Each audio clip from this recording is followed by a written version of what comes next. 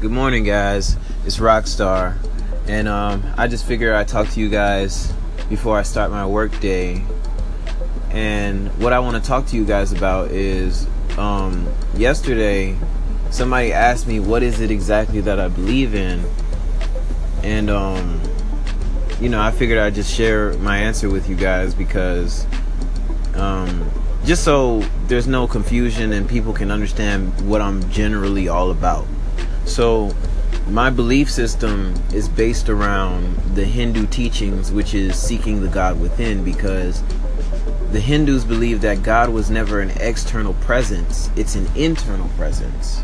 And the reason why we have it as an external presence is because humanity would never have something to rise to, because at the end of the day, everybody's trying to be like somebody else. But if you have somebody that's all powerful, all knowing, omnipresent, great in all forms of being, humanity would never run out of something to be like, because God is great. Who doesn't want to be God? I don't. I prefer to remain limited, but that's based on your preference. But that's basically all it is. It's like reverse psychology. God was never outside of your perception. God is your perception. How many different ways can you see one thing? That's basically what that is. How many different ways can you see one thing? That's why we have so many different people experiencing so many different things. You feel what I'm saying? How many different ways can you see one thing, which is life? So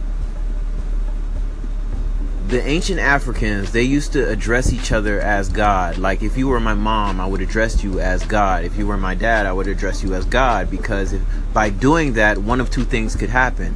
It's either you would adhere to my perception of you and become my perception, or you would question why I perceive you this way. And that's all it is. It's just a mind game.